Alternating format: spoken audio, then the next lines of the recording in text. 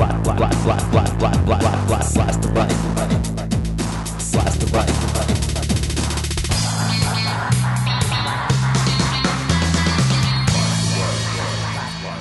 Greetings, this is podcast number 104 of Blast the Right.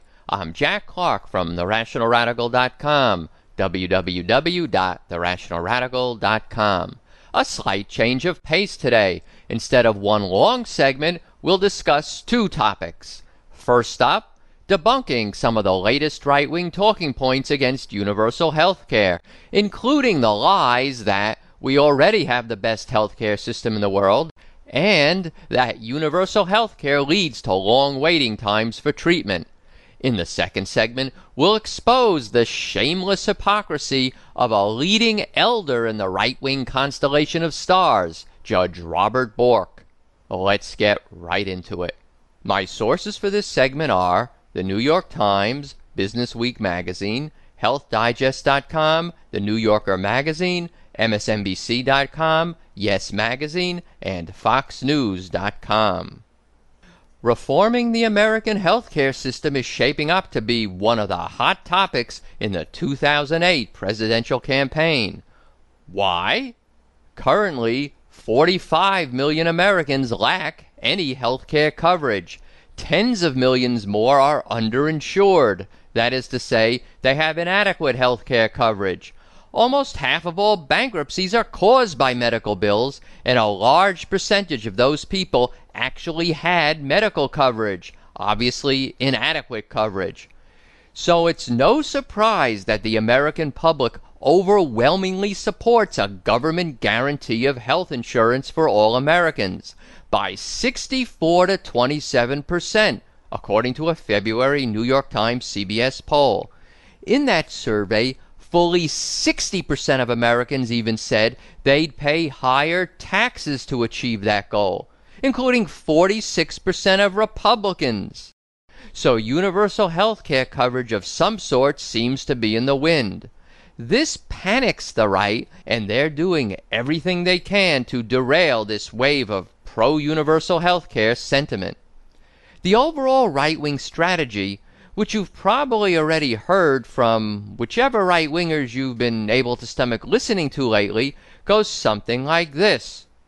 We're number one. We're number one. We're number one. Wait, isn't that a football cheer or something?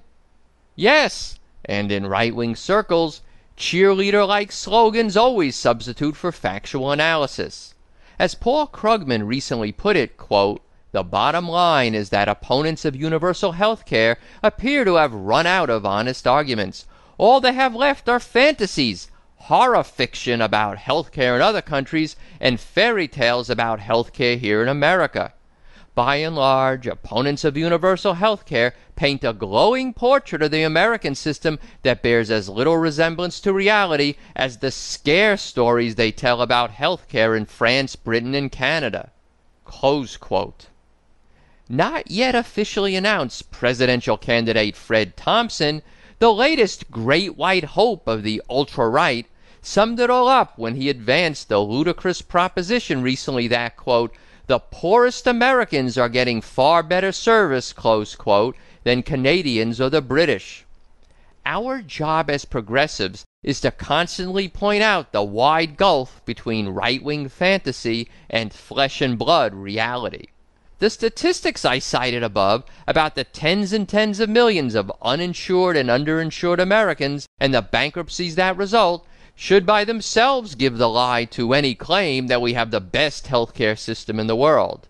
Further towards that goal, I'll rebut here two of the major talking points used by the right to support the "we're number one" mantra. First is something George Bush recently repeated as he poo-pooed any concern about the 45 million Americans without health care coverage. I mean, people have access to health care in America. After all, just go to an emergency room. George Bush's policies apparently follow that logic. The White House has admitted that Bush's recent plan to expand health care coverage would help no more than 1 out of 10 Americans who currently lack insurance. The other 9 out of 10, I guess, can continue getting their medical care in emergency rooms. Now, George Bush should know better. He just had a regularly scheduled colonoscopy. 5 polyps were removed. Most colon cancer arises from polyps. These 5 polyps were tested, and happily for George, none had yet turned cancerous. Bush had other polyps removed 2 separate times when he was governor of Texas, so now he has regularly scheduled colonoscopies. This, George, is called preventive care. George, you can't go into an emergency room and ask for a colonoscopy. Talk about causing an increase in human misery, suffering, pain, and death. To give you some idea of what this translates into in terms of flesh and blood human beings, the Institute of Medicine, which was, quote, created by the federal government to be an advisor on scientific and technological matters, close quote, it estimated that 18,000 Americans die every year because of lack of health insurance. These people don't receive such necessities as, quote, preventive services, a timely diagnosis, or appropriate care, close quote. Beyond those who die, imagine how many tens or hundreds of thousands of additional people unnecessarily suffer from non-fatal but treatable disease. So much for the right-wing talking point that the uninsured can get all the care they need in the emergency room. A second right-wing talking point in touting the wonderfulness of the American healthcare system is that citizens of countries with universal health care face long waits for care, and Americans do not. There's an industry lobbying group called America's Health Insurance Plans.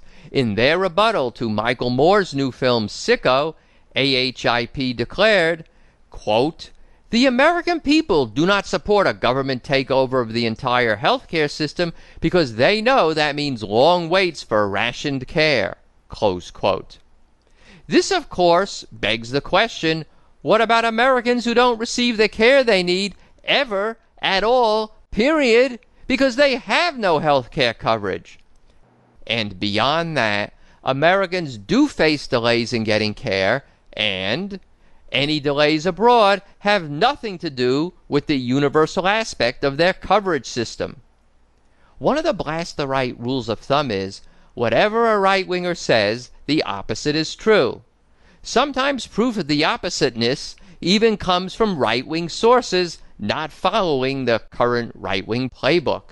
It was Business Week magazine that recently admitted, quote, in reality, both data and anecdote show that the American people are already waiting as long or longer than patients living with universal health care systems, close quote. The American people are already waiting as long or longer than patients living with universal health care systems. You should know that in countries with national health care systems, waiting times data is tracked and made public. In the U.S., however, there's no systemized process to collect such data. However, various studies and surveys have given us a pretty good picture of the situation. Business Week said that the U.S. healthcare system was, quote, not just broken for breast exams. If you find a suspicious-looking mole and want to see a dermatologist, you can expect an average wait of 38 days in the U.S. and up to 73 days if you live in Boston, according to researchers at the University of California at San Francisco who studied the matter. Got a knee injury? A 2004 survey by medical recruitment firm Merritt, Hawkins & Associates found the average time needed to see an orthopedic surgeon ranges from 8 days in Atlanta to 43 days in Los Angeles. Nationwide, the average is 17 days, close quote. I'll vouch for the LA figure. Waits there for orthopedic care are nothing new. Back in the 80s, when I was taking karate lessons and suffered more than my fair share of sprains and strains, it was well nigh impossible to get to see an orthopedic specialist when you wanted to. In 2005, the nonprofit Commonwealth Fund did a survey of adult patients in 6 nations. Business Week quoted Karen Davis, the Commonwealth Fund's president, quote, waiting is definitely a problem in the U.S., especially for basic care, close quote. Further along those lines, the Commonwealth Fund found that the U.S. was next to last in how long it took to get medical care on short notice. less than half of U.S. patients, quote, could get a same or next day appointment for a medical problem, worse than every other country except Canada, close quote. And, according to Paul Krugman, quote, America is the worst place in the advanced world if you need care after hours or on a weekend, close quote. After the break, right-wing statistics that are accurate on their face, but totally misleading.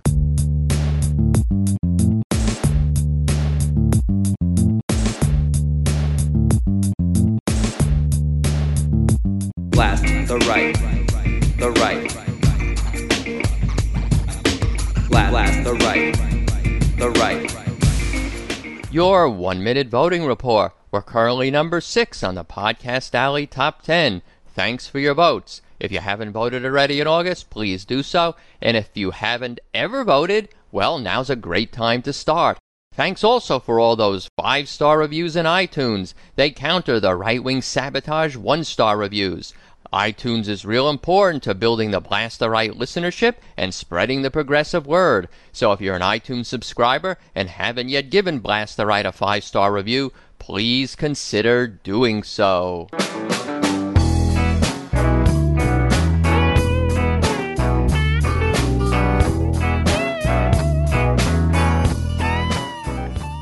There is one area where the right wing will cite you some data which on its face is accurate.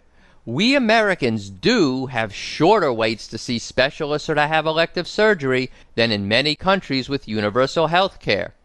Although Germany does better than us here also.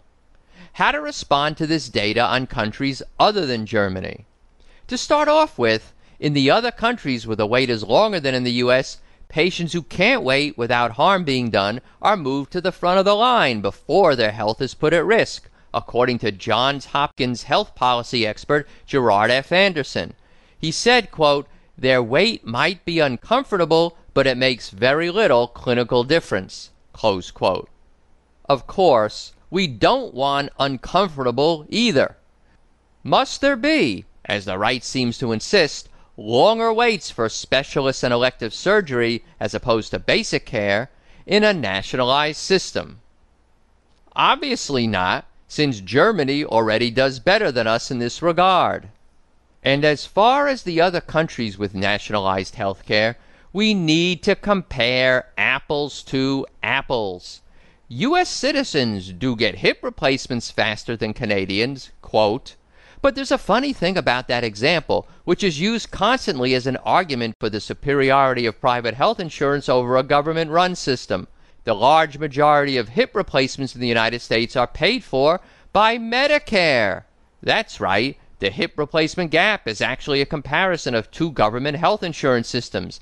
American Medicare has shorter waits than Canadian Medicare. Yes, that's what they call their system, because it has more lavish funding. End of story.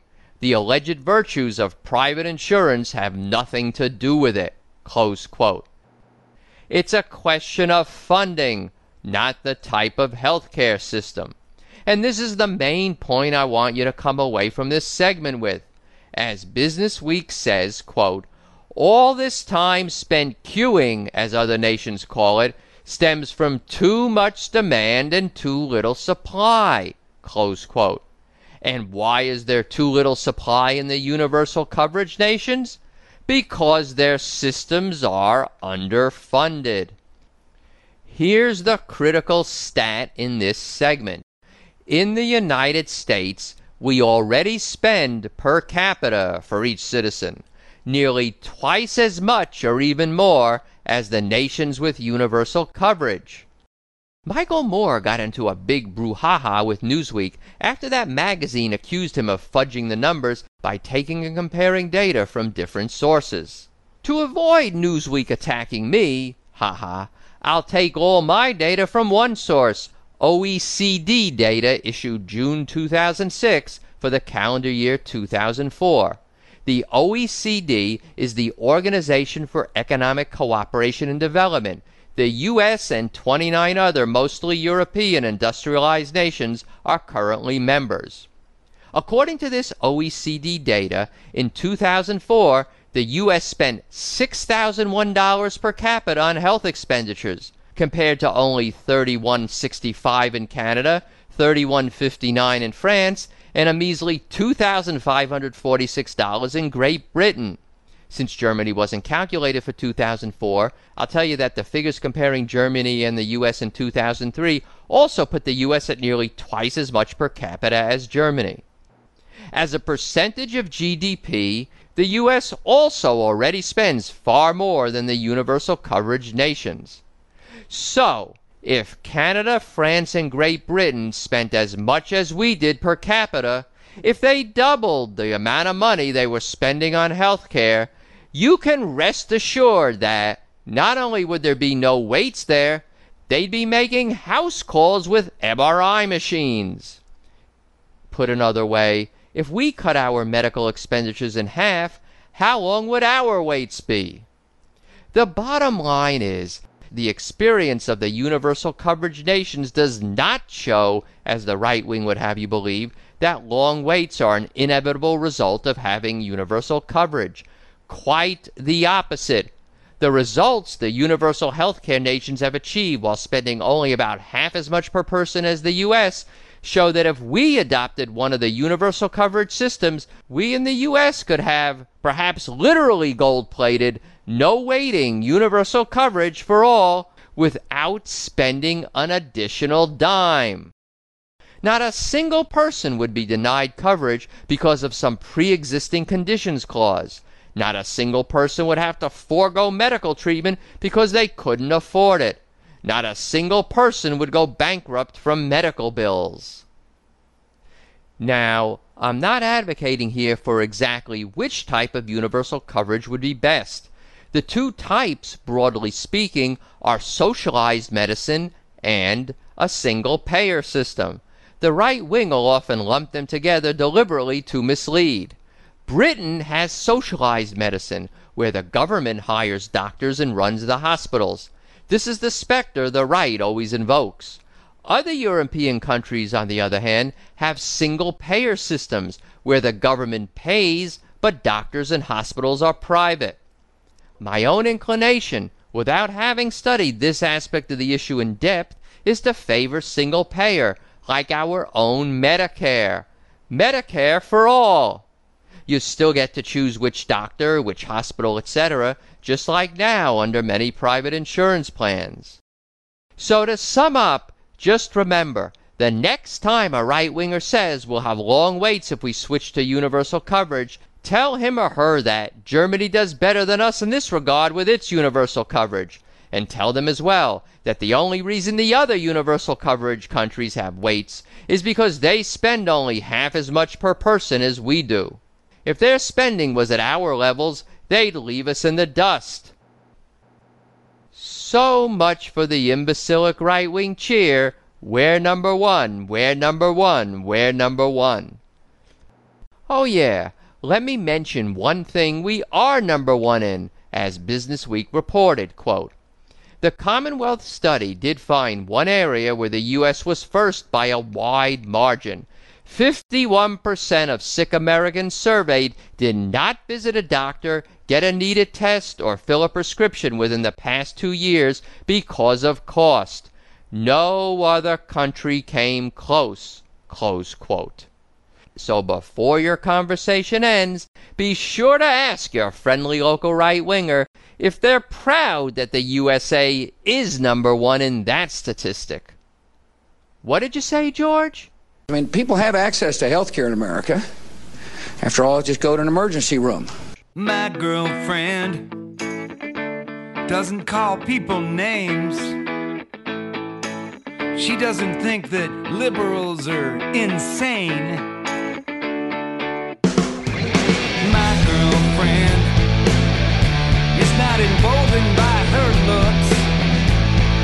My girlfriend does not write hateful books, but she can cook. So I guess my girlfriend is no Ann Coulter. My girl has a soul, sir. She got no chips on her shoulder, and I thank God that she's no Ann sometimes it's useful just to sit back and marvel at the hypocrisy of right-wingers when their actions, if it's their own ox that's being gored, suddenly don't match their prior ideological rantings and ravings. The following example is so delicious, I just had to share it with you. My sources are the New York Times, the Columbia Electronic Encyclopedia via infoplease.com, Volok.com, Bloomberg.com, The Nation Magazine, and Dictionary.com. Do you know who Robert Bork is? Get a load of this. During the Watergate scandal, Special Prosecutor Archibald Cox sued President Richard Nixon to obtain Oval Office tape recordings. Nixon responded by ordering his Attorney General Elliot Richardson to fire Cox. Richardson refused and resigned. Next in line at the Justice Department was William Ruckelshaus. He also refused to fire Cox and resigned as well. Third in line was none other than Robert Bork, Solicitor General, who thus became the highest official in the Justice Department. Bork went along with Nixon and fired Cox on October 20th, 1973. This incident became known as the Saturday Night Massacre. Bork went on to become a federal appeals court judge. He's a conservative icon, a trailblazer in right-wing judicial philosophy. When Ronald Reagan nominated Bork to the Supreme Court in 1987, all hell broke loose. Quote, within hours of Ronald Reagan's nomination of Robert H. Bork to the Supreme Court in 1987, Edward M. Kennedy issued an apocalyptic warning. Quote, Robert Bork's America is a land in which women would be forced into back-alley abortions, blacks would sit at segregated lunch counters, rogue police could break down citizens' doors in midnight raids, school children could not be taught about evolution, writers and artists could be censored at the whim of the government, and the doors of the federal courts would be shut on the fingers of millions of citizens. Close quote. The Senate rejected Bork's nomination by a 58-42 vote, the biggest rejection margin ever for a Supreme Court nomination. Bork's name even became a verb, meaning to attack a candidate or other public figure systematically, especially in the media. What was there about Bork that generated so much intense opposition? It was his right-wing philosophy. Quote, he has long been famous for his lack of sympathy for people who go to court with claims of race or sex discrimination or other injustices. He has gotten particularly exercised about accident victims driving up the cost of business by filing lawsuits. In an op-ed article, he once complained that, quote, courts are now meccas for every conceivable unanswered grievance or perceived injury. Juries dispense lottery-like windfalls, attracting and rewarding imaginative claims and far-fetched legal theories. Today's merchant enters the marketplace with trepidation, anticipating from the civil justice system the treatment that his ancestors experienced with the Barbary pirates. Closed quote. All around, this Robert Bork is one piece of work, isn't he?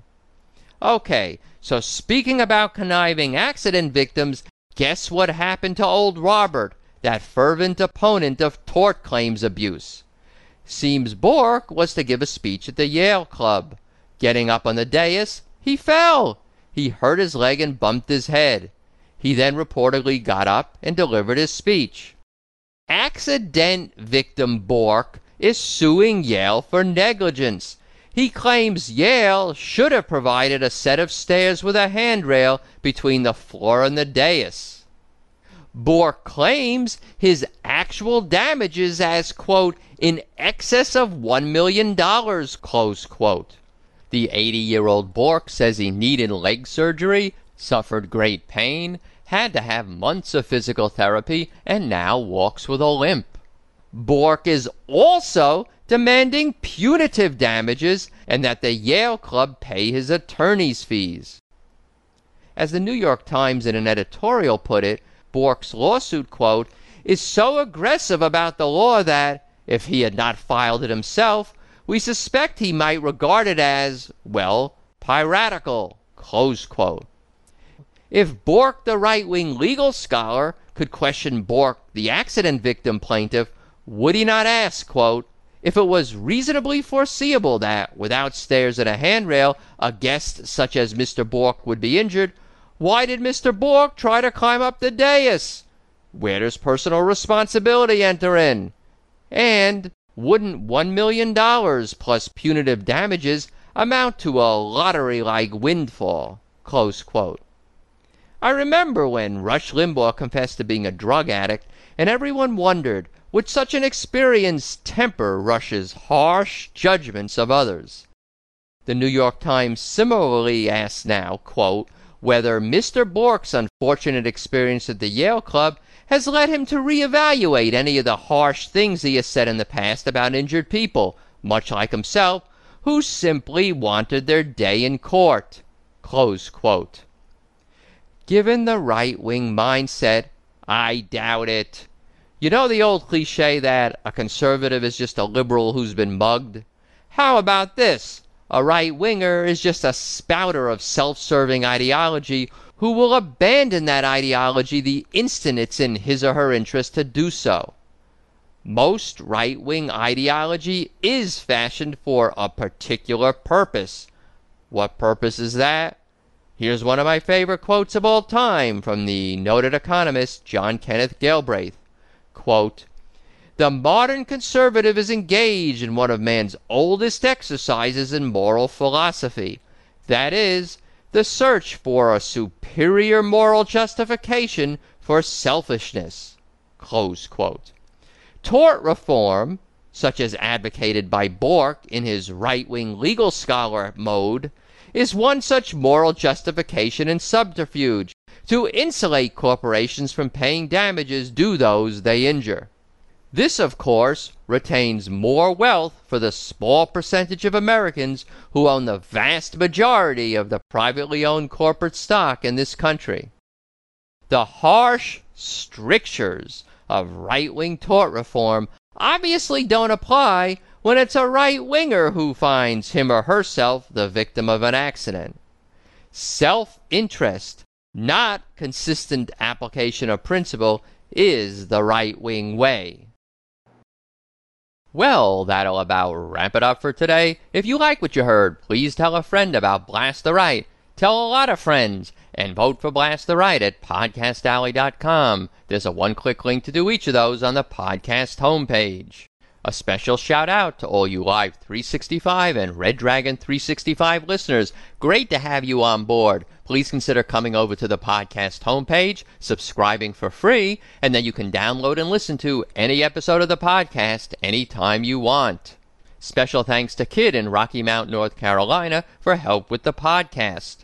I apologize for no live show again last week. A friend borrowing my car totaled it. No serious injuries, thank goodness, but now I have to run around looking for a car to buy. Never a dull moment. I wonder, is there some right-wing god of fate annoyed with me or something? Anyway, I'm tentatively scheduling the next Blast the Right live call-in show next Wednesday, August 29th at 4 p.m. Pacific Time, 7 p.m. Eastern Time. I'm going to try and get back on as a guest John Booty, independent citizen candidate for president, who says he makes Rush Limbaugh look liberal. You can confirm the date and time and the guest as well on the podcast homepage or by going to blogtalkradio.com and searching there for Blast the Right. Music credits. The break music was The Schnee Speaks by KG House combined with the alternate Blast the Right theme by Nye's Music and Not the One Blues by Burnshee Thornside. The bumper music between segments was My Girlfriend is No Ann Coulter by Lucky Man Clark. We'll close with a little bit of Taking My Country Back by Honky Tonkers for Truth. Links to all the music I play on Blast the Right can be found on my music resources page. Links to all the statistics and quotations I use can be found on the data resources page. Both of them are linked to off the main podcast homepage. Please keep all that great email coming in. My address is rational@roadrunner.com. You can also call in and leave a comment for me to play on Blast the Right. Dial 310-933-5891 and leave your message. You can also leave a message on Skype. My Skype name is Jack from Blast the Right. So, until next time, I'll sign off and say I love you all, including all you right-wing misguided souls. I'm taking my country back. Son, you ain't been doing her right. Oh, I've been watching you and I don't like how you've been treating my stars and stripes. You took our jobs and sent them overseas. Now we owe billions to the red Chinese. You blew the budget and you botched Iraq. So I'm taking my country back. We had a bundle in the treasury drawer, more than there had ever been before. But every day we're drowning deeper in debt. Maybe 4 years should be all you get. Then you gave tax breaks to the millionaires, and you tried to make the working man pay. But you can't tax a man when his job's not there. Now look at where we